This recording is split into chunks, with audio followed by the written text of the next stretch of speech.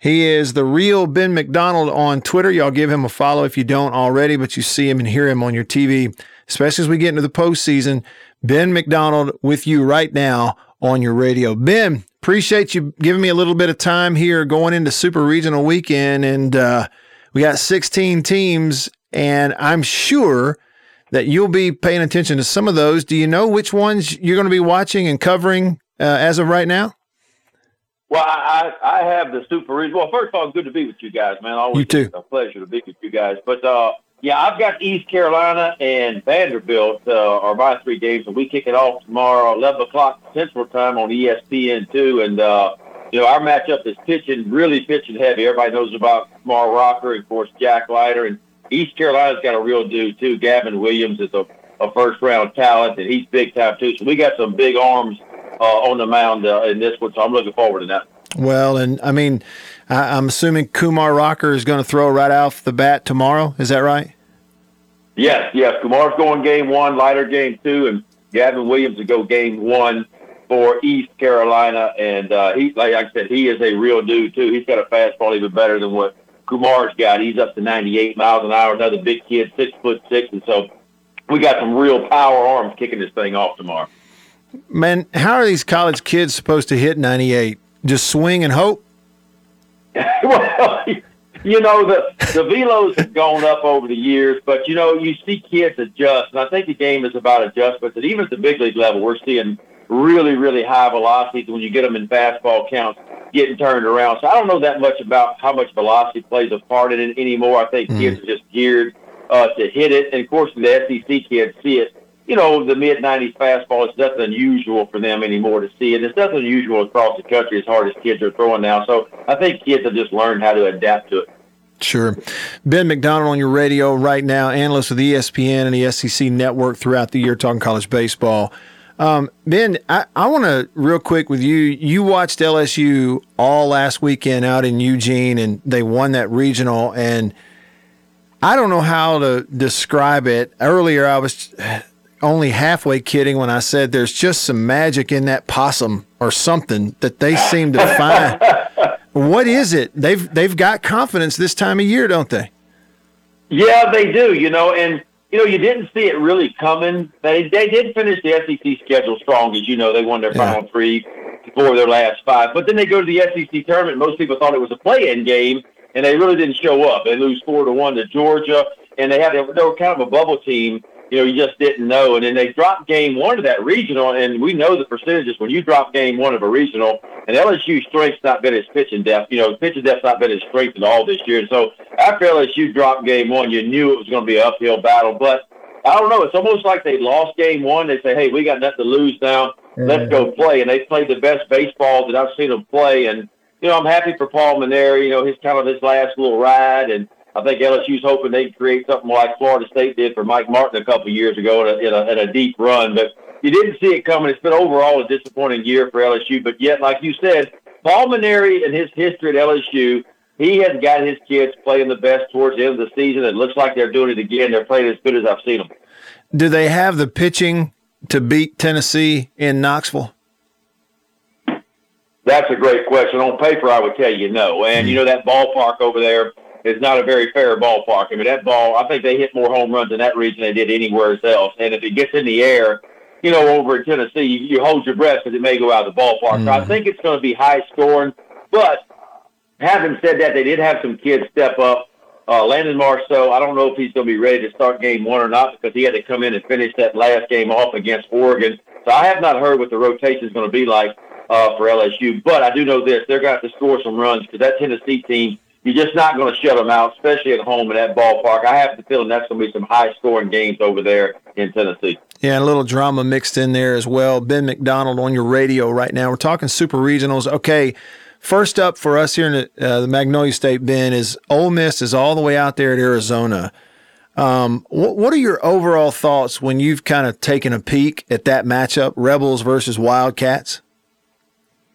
Well, it's obviously a very offensive Super Regional. You look what Arizona's done, and I think they're towards the top, or maybe 5th in the entire country. They're averaging 8.5 runs a game. Their batting average is .327. It's a ballpark where the ball moves around, flies pretty good out there. And so, You know about Ole Miss's offense. It's been a really, really good offense, too, one that averages over 7 runs a game. I think top 25 in the entire country. So I look for some runs to be scored in that one, too, you know. And, you know, if you're an Ole Miss fan, you got to hope that KZ can continue to pitch the way he's pitched in Broadway. And you're going to have Derek Diamond and Myers and McDaniel and all those guys step up. And you got to hope you keep swinging the bat like you have. The good news for Ole Miss is they won't be intimidated by anything. They've been through the gauntlet like all these SEC teams.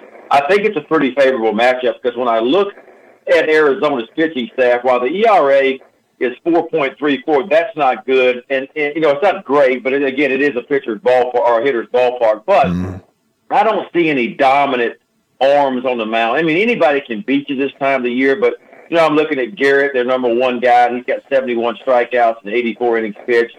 There's not any what I could call just shut you down kind of pitchers on that staff. So I think it's going to be high scoring for sure over there. And I like Ole Miss's chances. I really do. I think this team has overcome a lot, like a lot of teams, all the injuries up and down across the board to the pitching staff and to the position players. But yet Mike Bianco's got his team really playing well and playing with a lot of confidence right now. So I like Ole Miss's chances out there. Ben, you know, I'm watching Doug Nikhazy last week. You know, he was great in his start, and then they brought him out of the pen in that Game 7, that final game against Southern Miss. Bases are loaded, and he gets them out of it. Now, he gave up a couple of home runs when he came back out the next inning, but by killing that bases loaded threat, I felt like that's what won the ball game for Ole Miss and effectively won the regional. And I came away from it thinking, is there another player out there, the single guy, that is more important to their team than Nikhazy is to Ole Miss? Am I going overboard or am I on the right track, you think? No, I think you're on the right track just because you lose Gunnar Hoagland. Now, if you still had Hoagland in the mix, I would say, okay, well, there's a question. You can refute that a little bit. But the fact that when Hoagland went down, what Nikhazy did, obviously at his start, I think he struck out 14 or 16 it might have been. That was just crazy. I was keeping up with it while we were doing our stuff. But what he did there, and you're right, the game was won for Ole Miss, but he came in with the bases loaded and got out of it. And so he's been a rock star throughout his career. He's a gamer. He's one of the biggest gamers we've seen come through the SEC. And don't forget, him taking a little bit of time off with the injury that he had. He may be a little bit fresher than most guys right now, because this time of year, these starters that accumulate a lot of pitches and a lot of innings, sometimes the stuff is just not the same down the stretch. And the fact that he set out a little bit might be a little bit of a blessing in disguise right now, but he may be a little fresher than most.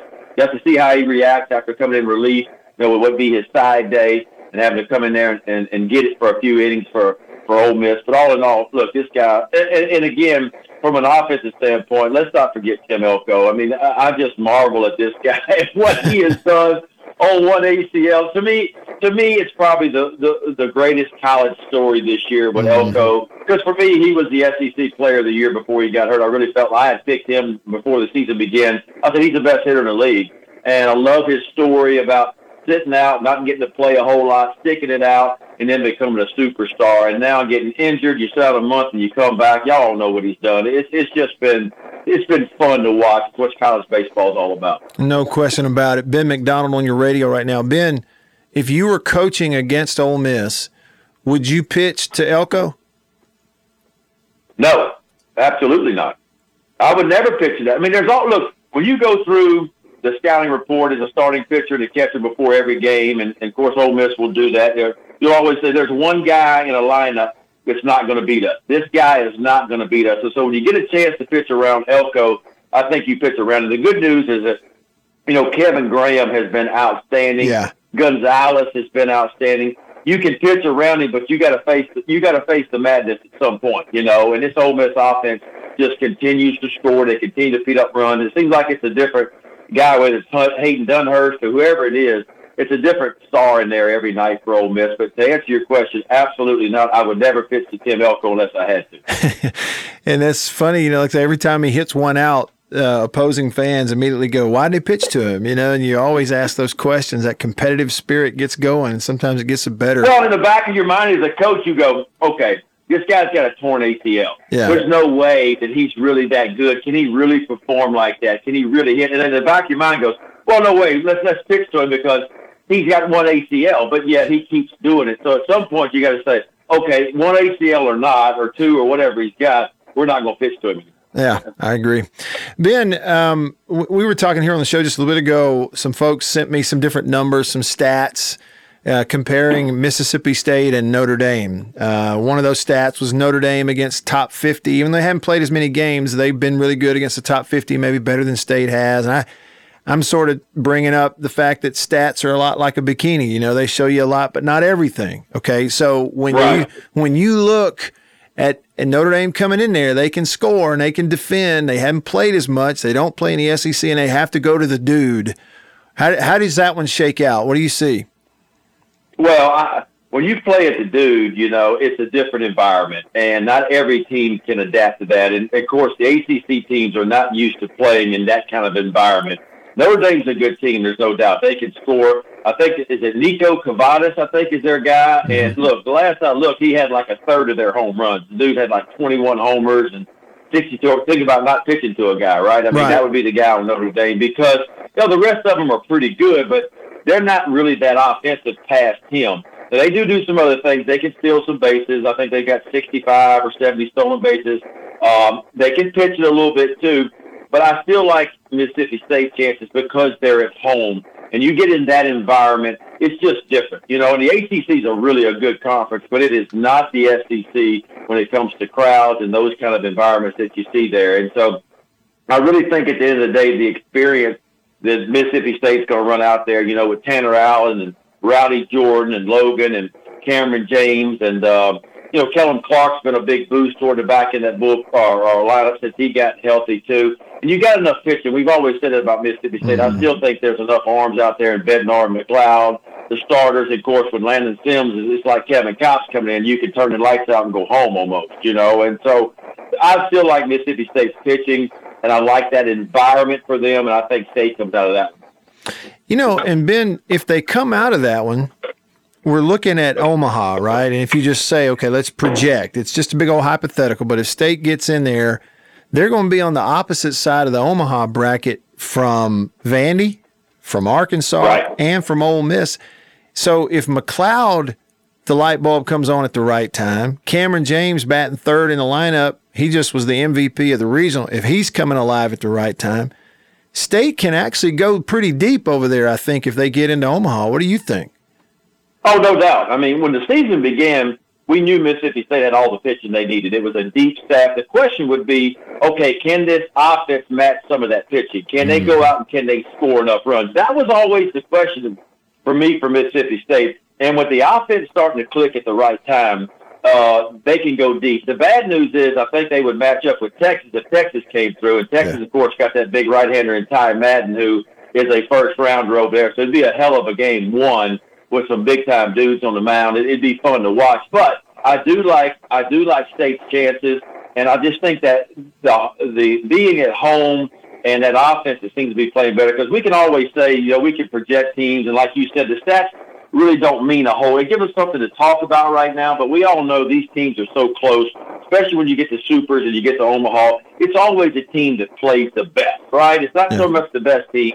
It's a team that plays the best that ends up winning this thing, and then you want to be peaking at the right time. It seems like Mississippi State's offense is really playing and hitting as well as they have all year. Sure. Ben McDonald on your radio right now. He's real Ben McDonald on Twitter. You ought to give him a follow if you don't already, especially if you're a college baseball fan, and especially this time of year. I want to go back where we started. Ben, you're going to be calling that Vandy series, and, you know, it's interesting how it works. Like, you get to this time of the year, you know, it seems like we talk about Arkansas, you know, we talk a lot about Ole Miss and State here. And I had this thought today, I wonder if I'm forgetting that, hey, listen, all Vandy's got to do is get in that final series in Omaha, and whoever it is on the other side's got to face Rocker and then Leiter. Are they more of a favorite to win it all than we're even maybe giving them credit for?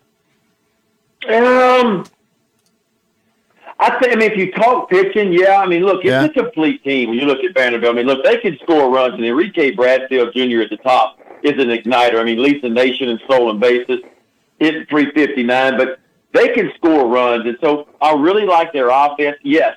But the key to beating Vanderbilt is you got to either knock off Kumar or you got to knock off Leiter, right? If you knock off one of those two guys in a 3-game series, you can beat them because their third guy hasn't been great. He's been okay, but it's been kind of between Patrick Riley and the 17-year-old Christian Little, you know. But if you somehow can beat one of those two guys, I think you got a real shot of knocking them off. But again, Vandy's at home too. They've got some experience. They're a defending national champion, and it's a deep lineup for me, you know. And so, yeah, I wouldn't count against Vanderbilt. I never would, because if pitching is the most important thing, they seem to have the two dudes at the top that are both going to be, you know, potentially first 5 or 6 picks in the first round.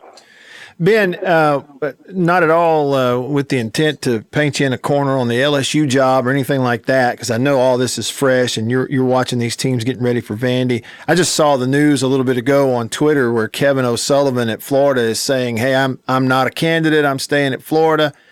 What do you think with the way they finished? What do you think about him in Florida going forward, and what does that mean, do you think, for that LSU opening? Well, I mean, you know, Sully, before this year, Sully had been to 7 of the last 10 College World Series. You know, nobody else could say that. So he's a hell of a coach. He recruits well. He gets uber talented guys to come in there. They didn't finish like everybody thought they would. I mean, they were preseason number 1, and they really started playing the better down the stretch, and nobody saw what coming yesterday or this last weekend happened. Nobody saw that coming in going 0-2 and getting really just boat raced in both of them. But at the end of the day, he's a good coach. Now, what I heard through the grapevine, he was at the top of the list for LSU along with some others. And I don't know what's happened because I'm not involved in that. But evidently he's backed out of it, or LSU got cold feet or something. I don't know. But I've been hearing a bunch of names, including the guy that I'm going to see. I've been hearing Cliff Godwin's name mentioned, you know, who was an assistant under Mike Bianco. He assisted at LSU, at Vanderbilt, before he got the East Carolina job. And so Casey's name's being mentioned, the former Oregon State coach. I've heard Mike Bianco's name being mentioned. And so who knows what the rumors are true. But, you know, Scott Woodward, the AD at LSU, you know, he's about making splashes. All you got to do is say Tim Mulkey, and you know that. And so I think he's going to go out and try to get the most qualified guy, the best guy that he feel like fits the situation for LSU, because the coaching job at LSU is different than a lot of the others, because not only do you have to be a coach, but you got to do all the speaking engagements, and you got to go around as a politician. You got to kiss the babies and do all that kind of stuff. So it's a unique kind of job. It really is. It's a tough job with high expectations. And so it'll be interesting to see, but I have a feeling that some of the guys that they're considering are maybe guys that are still playing right now. And of course that slows the process down. Just to bring it up, you think Vitello at Tennessee is a candidate? You know, I think he probably is. I have not heard his name mentioned a whole lot in this. I mean, just kind of through the grapevine and what I've been hearing, it's been a lot about O'Sullivan. It's been Mike Bianco. It's been Cliff Godwin. You know, it's been Casey, a former Oregon State coach. Those are the names I've been hearing a lot of. But you just don't know what's true and what's not true and what's out there. So it's interesting to see what's going to happen. But there's some big-time jobs out there. You know, we saw some Flossnagel goes over to A&M, and some of the guys are moving around a little bit. So there's some job openings out there. But certainly that LSU job is the one that I think everybody's looking at right now. Sure. Ben, it sure is a fun time of year, too. And, you know, I may be wrong. I think we're probably a little biased here in the state of Mississippi. But if I'm being objective, it just looks like the interest in baseball, in college baseball, that is, it gets a little bigger and a little bigger each year. I think it's growing in large part because of the TV coverage. Do you agree with that? Oh, yeah. I think the SEC network and the ACC network, there's others out there now. Our game continues to grow because all the games, you know, are streamed on, you know, even the regular season games, you can watch them on your phone or your iPad or Apple TV or whatever. And so you can see college baseball now like you've never seen it before in years past. And you can almost follow your favorite team and all the teams around the conferences. And of course, you talk about the SEC, it's the mecca of college baseball. And it's where the biggest crowds are, the better teams, the better players, and the biggest fan base in all the countries down in the Southeast, the Southeastern Conference, you know. And so our game continues to grow. It's good to see on all the platforms that it's out there. And it's in a good place right now. I really think it's in a good, fair place right now. And it's fun to watch. It's good to see people get excited. Of course, in the state of Mississippi, y'all got the best of everything over there. I mean, you got unbelievable facilities. I love Scott Berry. Southern Miss has a hell of a program, too. what Mike Bianco has done, Coach Lim over at State, and the fan bases that are out there in the state of Mississippi, man. It's fun to watch. Of course, you know about the LSU fan base and South Carolina and Florida and around the league. So it's fun to watch. No doubt about it. Hey, Ben, can't say thanks enough. We're all going to be watching and listening to you tomorrow, East Carolina and Vandy. Thank you so much. Talk to you soon. Look forward to it. Thank you. Thank you. That's Ben McDonald.